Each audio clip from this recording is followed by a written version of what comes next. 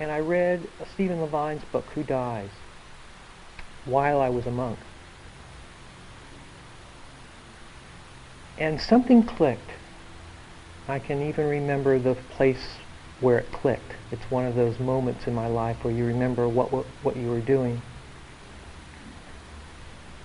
And I remember thinking, I think this is what I really need to do for myself.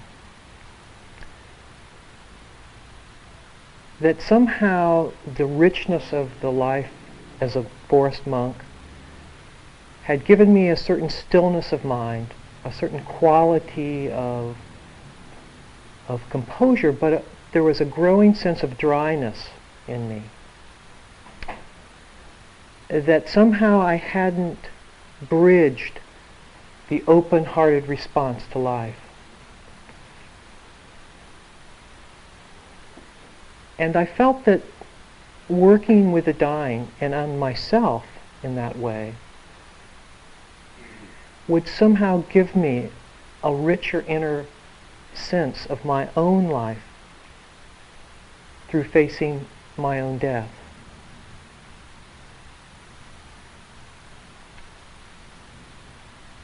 And it has. It has in ways that I would like to share with you tonight.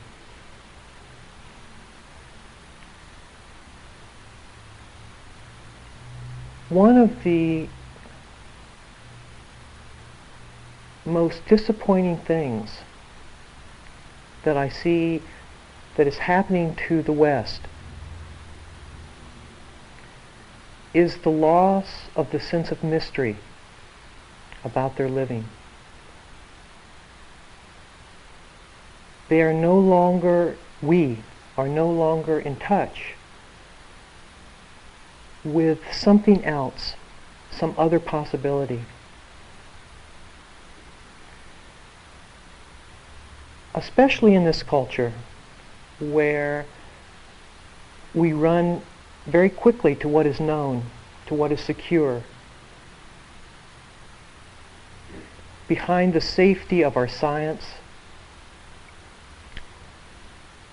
behind the safety of naming and locking things into place, freezing time, and missing the elephant on the coffee table.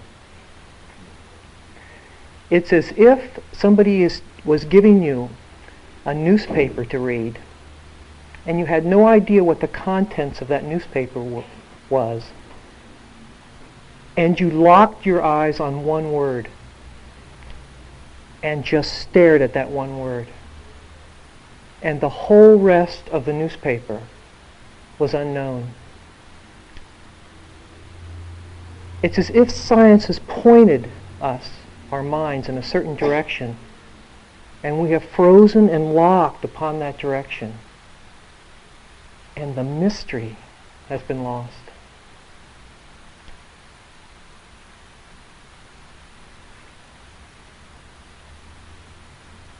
I'll give you an example of the mystery.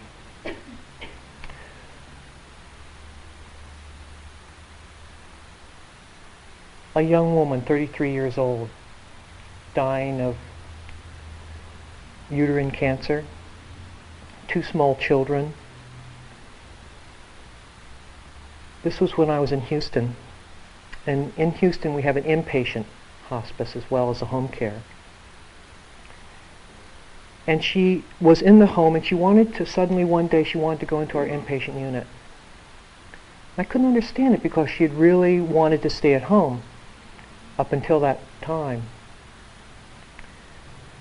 But we sensed that she knew something that we didn't, so we took her into the inpatient unit. And immediately when she started to get in there, she started to actively die. But what was unusual about this death was that she was fully conscious and talking to us about what was going on as she was dying. Very unusual. Usually people are too weak to communicate, or they're in coma.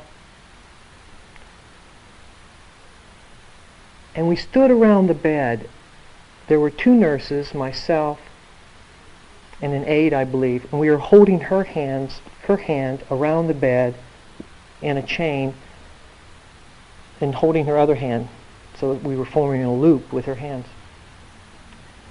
And she started talking us through the dying experience. And she said, I can no longer see, I can no longer feel sensations on her skin.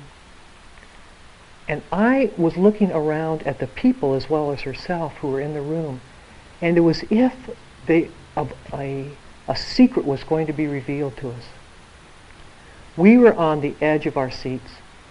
There was vitality and interest, enthusiasm. We were right there, present with each word that this woman was speaking. And then she said, my God, I'm no longer in my body. And then she said, the light, it's so bright, and then she didn't say anything else. We were frozen on the edge of that mystery.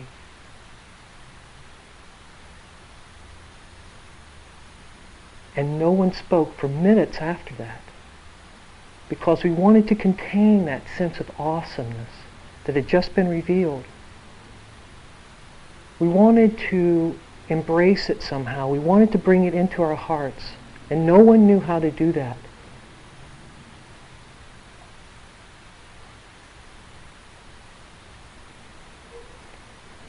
That's the potential of our lives, to live on that edge of mystery.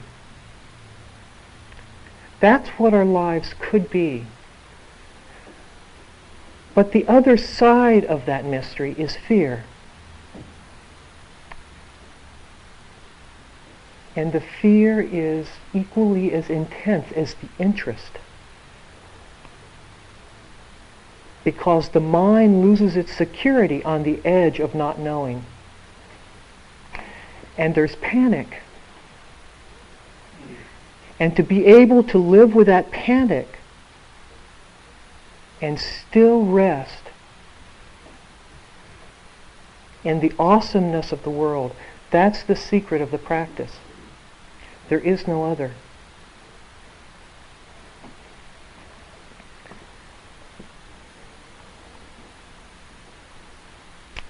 There was a Taj Mahal song that once the lyrics were written that said, do you remember as a child when you woke up and morning smiled?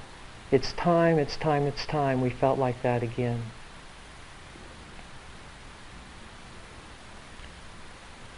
That sense of exploration, of wonder,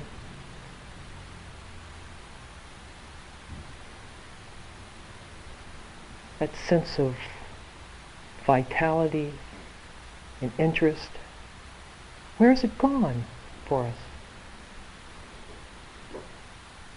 What happens to us?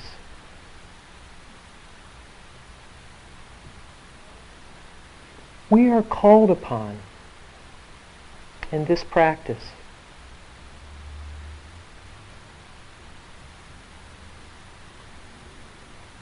to make that ordinary life of ours into the extraordinary life of the moment lived, of that mystery had and held.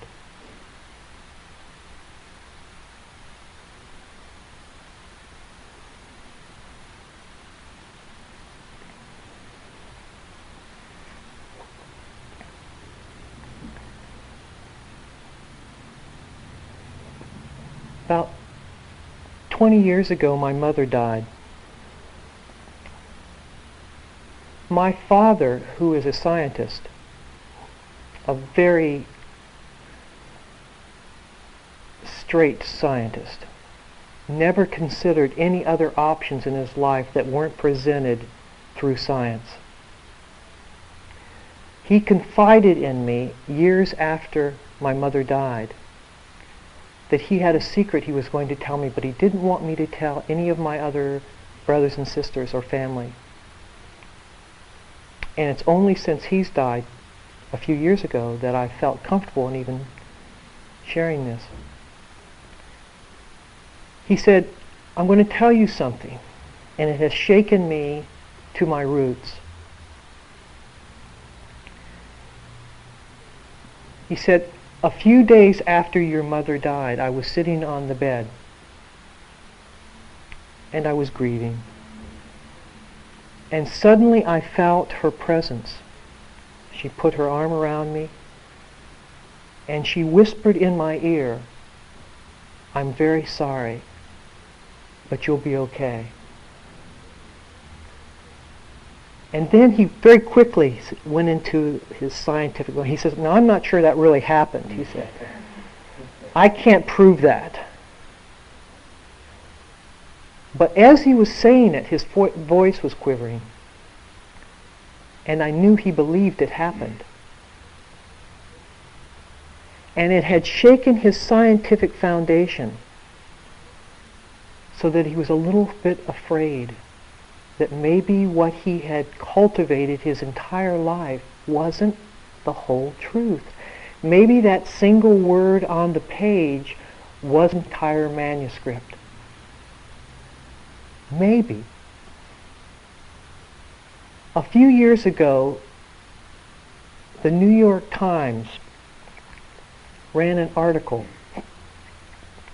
about people who have had mystical experiences in their lives. And about 50% of people on the street have had some sort of mystical experience in their life. Some sense that there is an awesome oneness to things, or a presence of God, or something.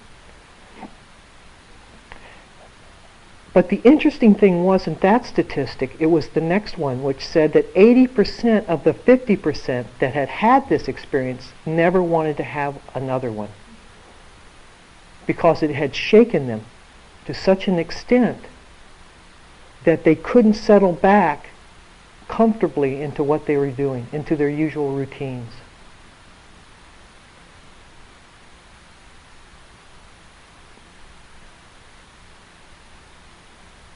That's what we're doing here. Or that's what we should be doing here. We should be shaking our usual routines. You see, and this comes from experience, believe me, you can sit there for years and cultivate your usual routine.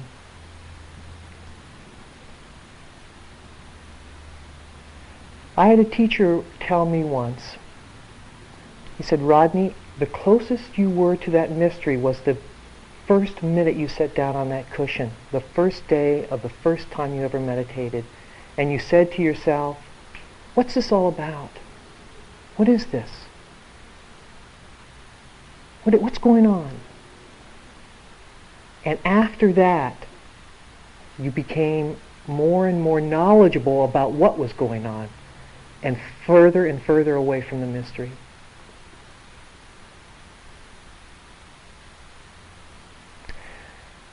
If we use this practice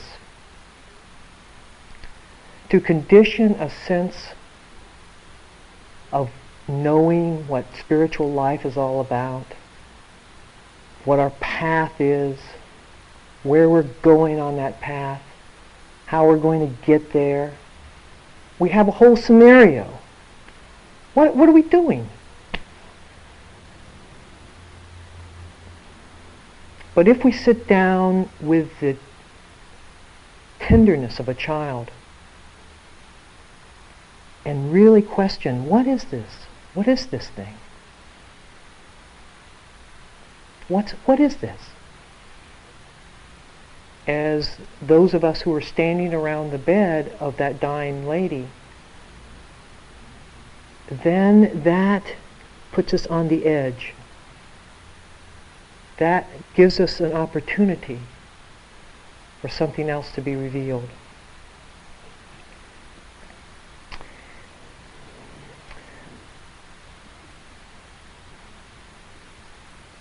You know,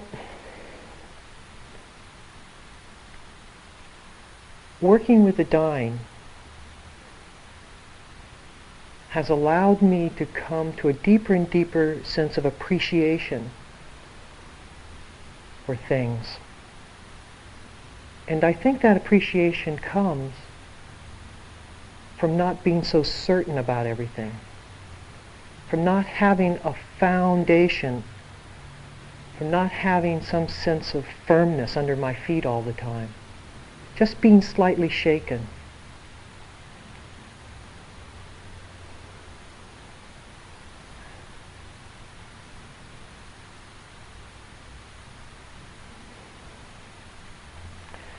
How would you experience your breath if you had lung cancer with days to live?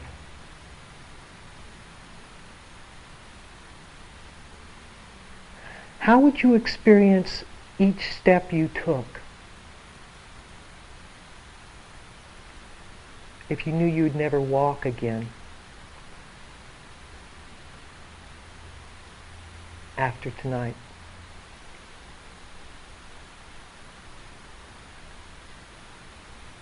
That's appreciation.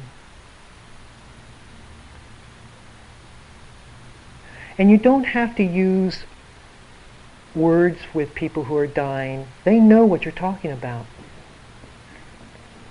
I had a woman, she's 49, dying of lung cancer. Her house overlooked the shore. Beautiful home. And she was dying in her bed upstairs, looking out over the ocean. And she says, you know, I've seen the sun hit the water 1,000 times in my life, but I've never appreciated it like I am right now. When you don't have tomorrow to dull yourself with, when you don't beat your vitality with time, then we can appreciate with a full impact of all the beauty and wonder of what is right now.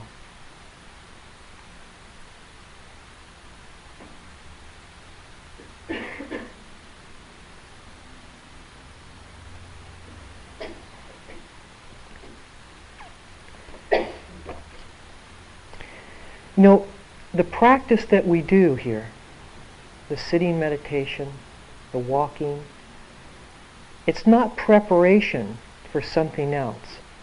It's not that we're doing this in some sense of time for something to happen to us, so that then we'll be finished with it, everything, and that's that. It's not that.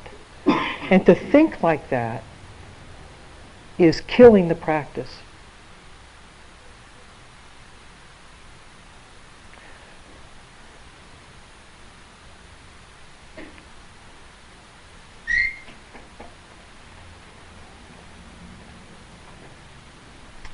It is what is.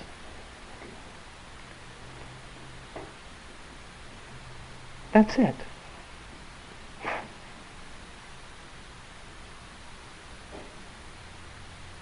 There's nothing else but this.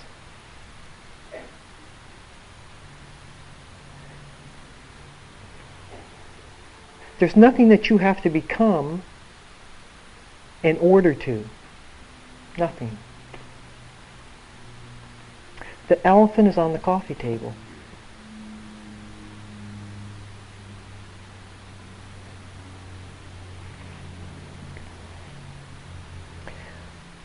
Why do we have to wait? What needs to change? What does the prospect of dying give us that we don't carry with us every single day so that we have that vitality? And you know, I think the answer is very simple. I think it's a sense of urgency. In the many different meditations, practices, groups that I've been a part of, the common thread, the foundation of a spiritual practice, I think, the most important element is that sense of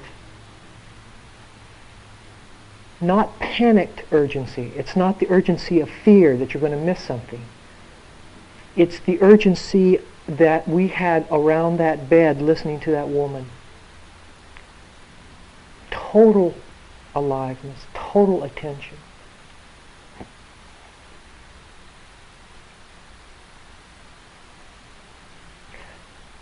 %99 of that's not good enough.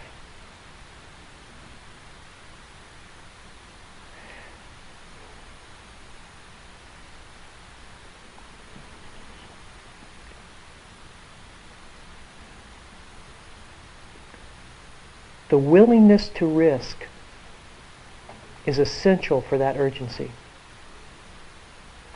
Because to risk means that we go beyond our fear, that we're willing to face it, our fear.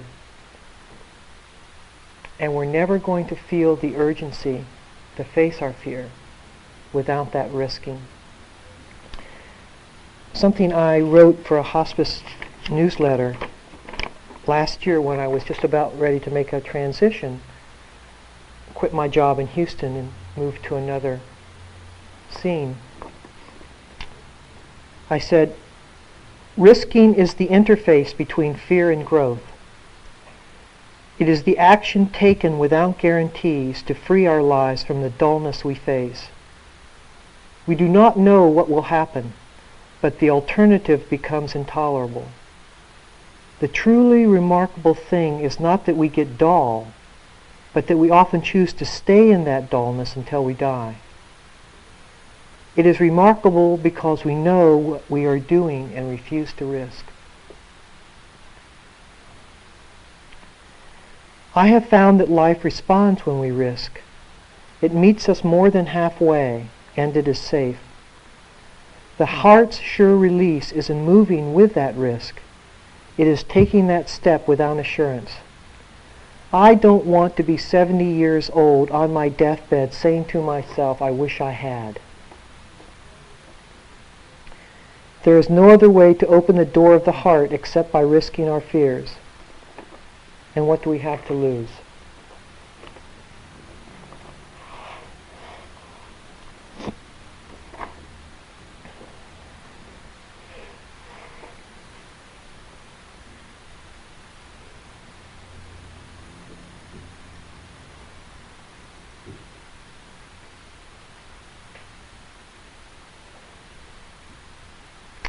But we don't risk because life's going to be here forever, isn't it?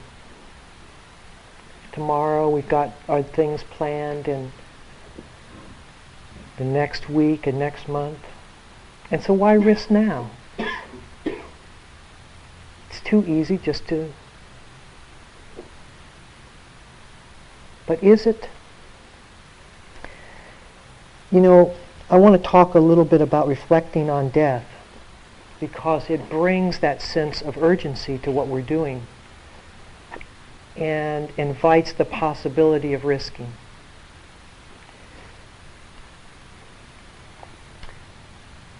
Within 75 years,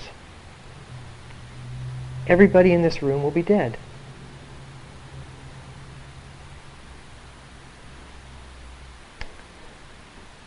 And perhaps considerably less than 75 years.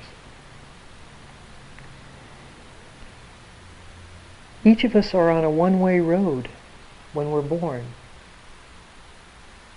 From birth, growing old, to our death.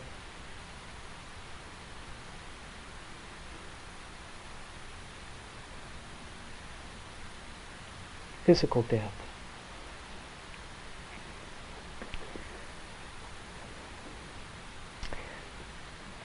And our lives move with certainty towards that conclusion. In the sutras it says, just as an arrow skillfully shot by an archer quickly reaches the target, so too are our human lives.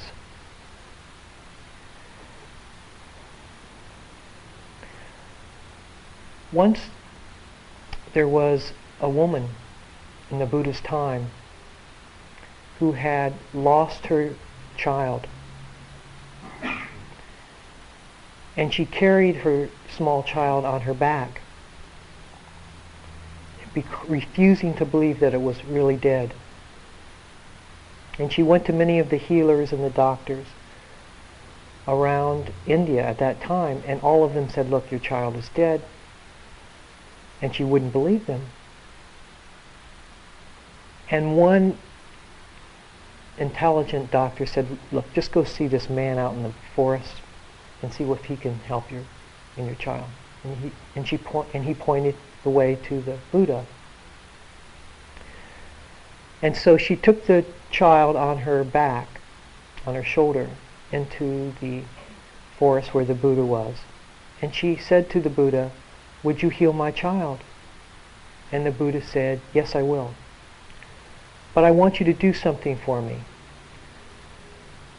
If you want me to heal your child, I want you to find me one mustard seed from a house in the nearby village that hasn't experienced death.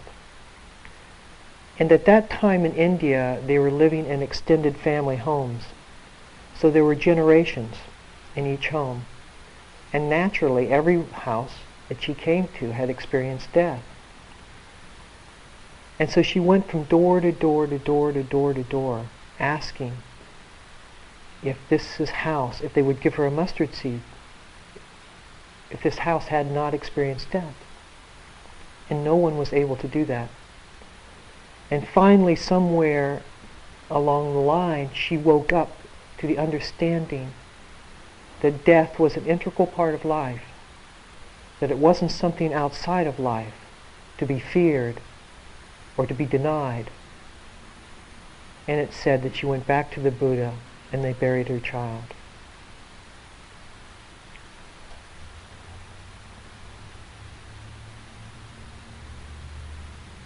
We need to bring that sense of death, that we are going to die, into our lives, that life isn't a limitless series of days, living one day, next day, but rather that the treasure of this moment, the beauty of it, this is it. How do we breathe when we live like that? How do we walk? How do we see things? How are we with our children? You know, one of the things we often tell patients, that they go through a series of very difficult mind states, as you might consider, as they are getting close to their death. And sometimes they are very difficult to be with, and their families are pulling their hair out. And I say to them, how do you want to be remembered? Is this how you want to be remembered? One case in particular, this man just, my God, he realized that the way he was going on, he wasn't acknowledging his death in some way. That the way he was living now was going to be how his family was going to remember him. And that's not what he wanted to convey.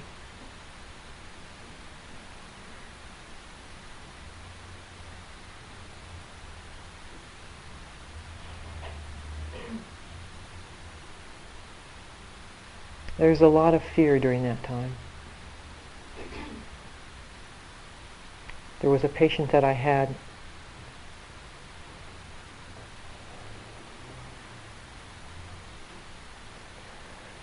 who kept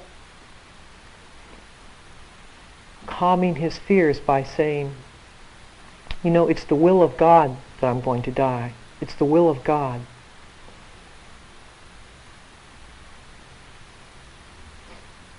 And he would tell himself that so that he wouldn't be afraid, but all it was doing was really making him more afraid. And I said to him, is it the will of God that you're not dead yet? And he said, yes, it's also the will of God that I'm still alive. I said, then why don't you just watch the will of God?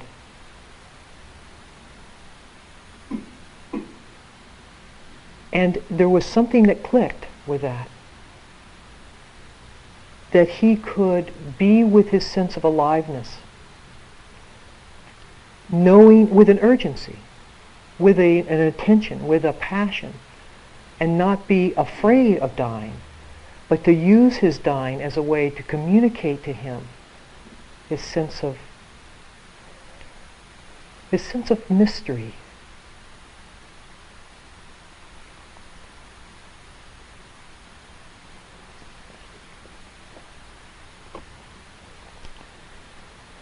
A philosopher named Nagarjuna, Buddhist philosopher, says, "Life is so fragile, no more than a bubble blown to and fro by the wind. How astonishing to think that after an out-breath there will be an in-breath, or that we will awaken again after a night's sleep." We take so much for granted.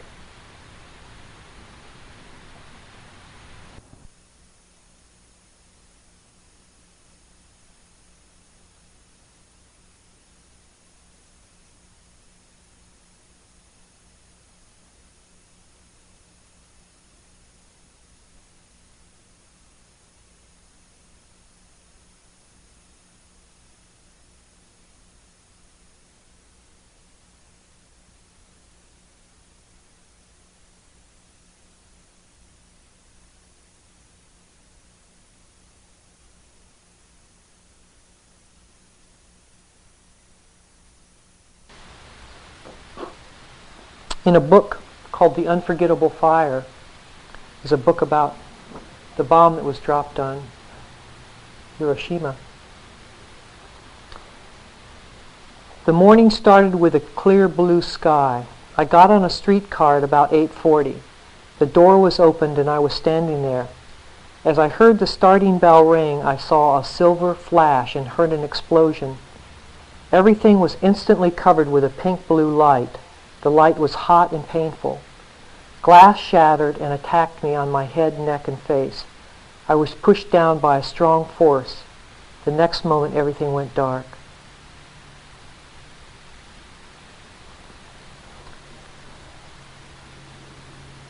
That could be a traffic accident. That could be a heart attack. That could be the waning days of cancer. How astonishing to think that there will be an in-breath after an out-breath. How we dull our lives counting on that next breath. How we lose the sense of urgency and the ability to risk, and the sense of mystery from assuming so much that's so fragile.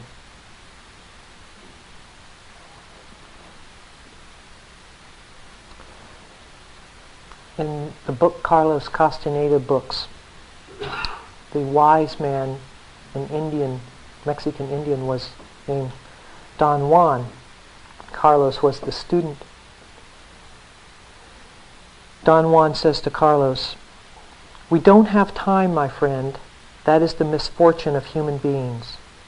Focus your attention on the link between you and your death without remorse or sadness.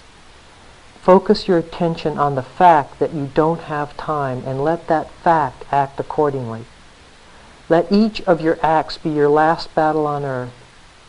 Only under those conditions will your acts have any rightful power. Otherwise, your acts will be those of a timid person." And Carlos says, "Is it so terrible to be a timid person?" Don Juan responds, "No, it isn't, if you're going to be immortal. But if you're going to die, there is no time to be timid, because timidity is fear of life. It soothes you while everything is at a lull, but then the awesome, mysterious world will open its mouth for you, and you will realize your sure ways were not sure at all. Being timid prevents us from being fully human."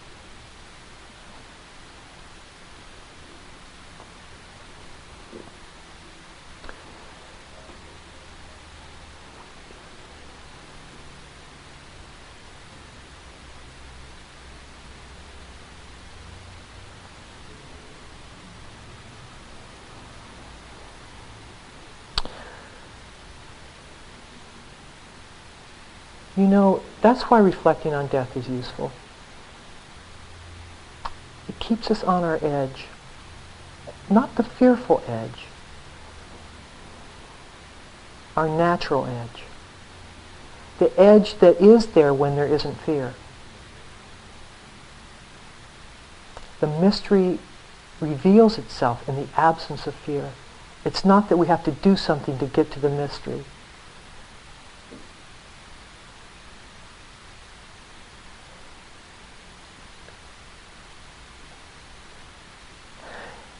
I have seen so many dying people, they just aren't interested in what the weather's like. They're not interested in the normal chit-chat of everyday living.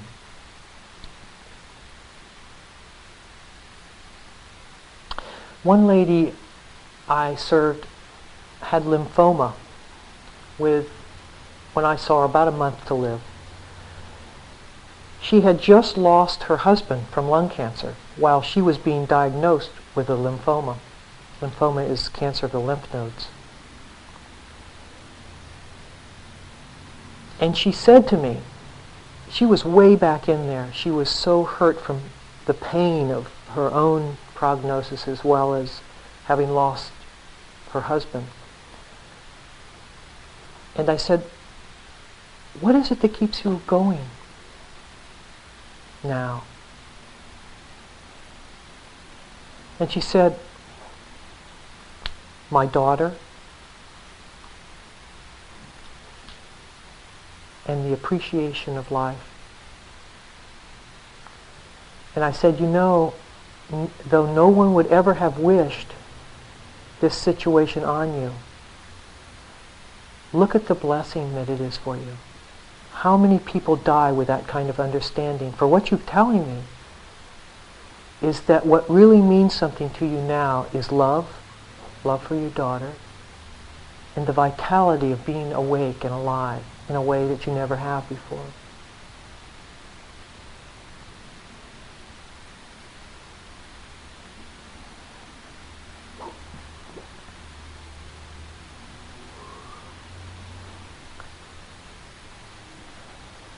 Maybe it's the fact that I turned 40 a couple of years ago. Krishnamurti used to say, the pressure of death never touches you until 40.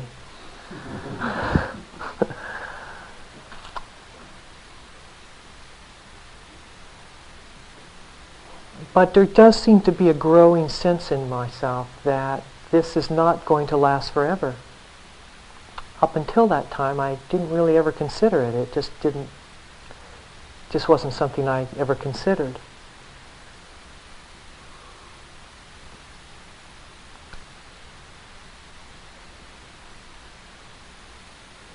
And it's caused a lot of turmoil, mental turmoil, because I want to use my time right. I want to use my time appropriately. And yet you have to respect the fear. It's not to say that we need to go back, close down our lives, and head off to a forest monastery or to a teacher. You have to respect the fear. The fear needs to be bowed to.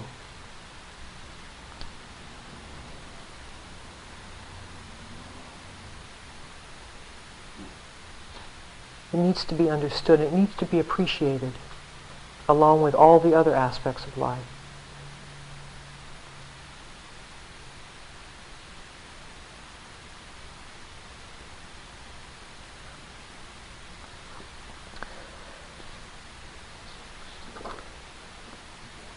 Don Juan again. Death is our eternal companion. It is always to the left at arm's length. It has always been watching you, and it always will until the day it taps you on the shoulder. How can anyone feel so important when we know our death is stalking us? The thing to do when you become impatient is turn to your left and ask advice from your death. An immense amount of pettiness is dropped if you acknowledge its presence. Carlos says, I believe you, but stop, I'm terrified. Don Juan continues, the issue of our death is never pressed far enough. Death is the only advisor we have. When you think everything is going well and you will live forever, turn to your death and ask if that is so. Death will tell you that you are wrong. Death will tell you he hasn't touched you yet, and thus you will drop the pettiness of a human who lives their lives as if death will never touch them.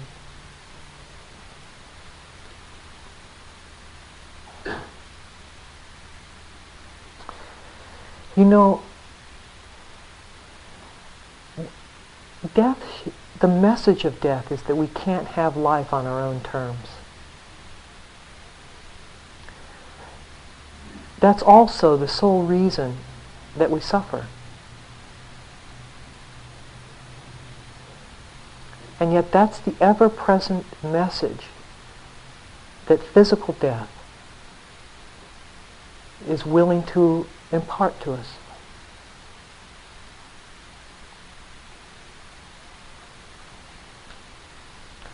All struggles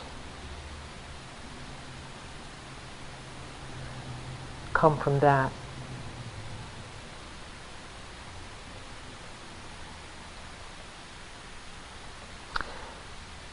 Krishnamurti once said, "Do you want to know what it's like to die?" Everybody goes, "Yeah." He said, "Think of the thing you like the most and drop it. That's death."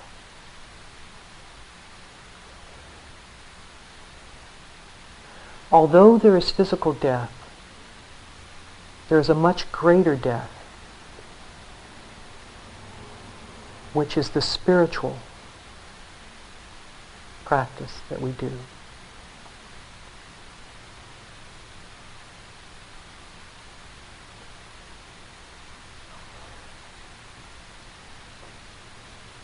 That's the death of not knowing,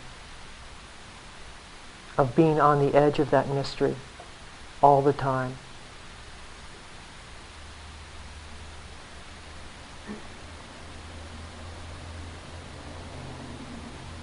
That's the death that puts the end to time.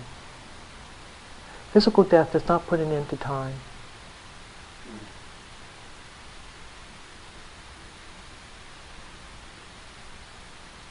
Time will follow us through death. I've seen too many people die. I am convinced of that.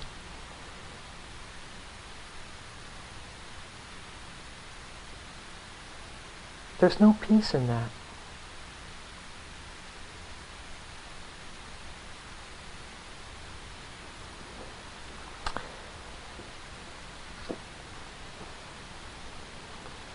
Story about Ram Dass visiting death row at San Quentin. There were 35 men condemned to death at death row. He wrote, "I went up to each cell. There were only a few who didn't receive me openly, consciously and quietly. The feeling I had was that I was visiting a monastery, for those men who were facing death were pushed into a situation which has cut their melodrama, and they are right here. We sat together, sending out love and peace to all beings." Death row, San Quentin. There was light pouring from these people's eyes. We were so open. I said, "I can't tell whether what has happened to you is a blessing or a curse, for there is very little chance we would be sharing this space together if you weren't on death row."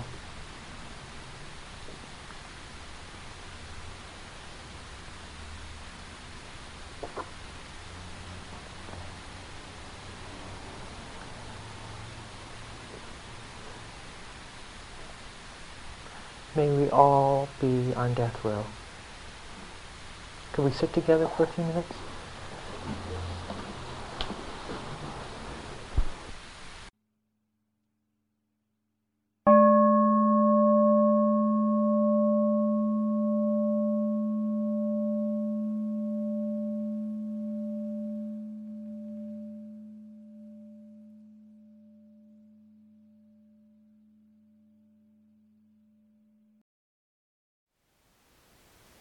Thank you for listening.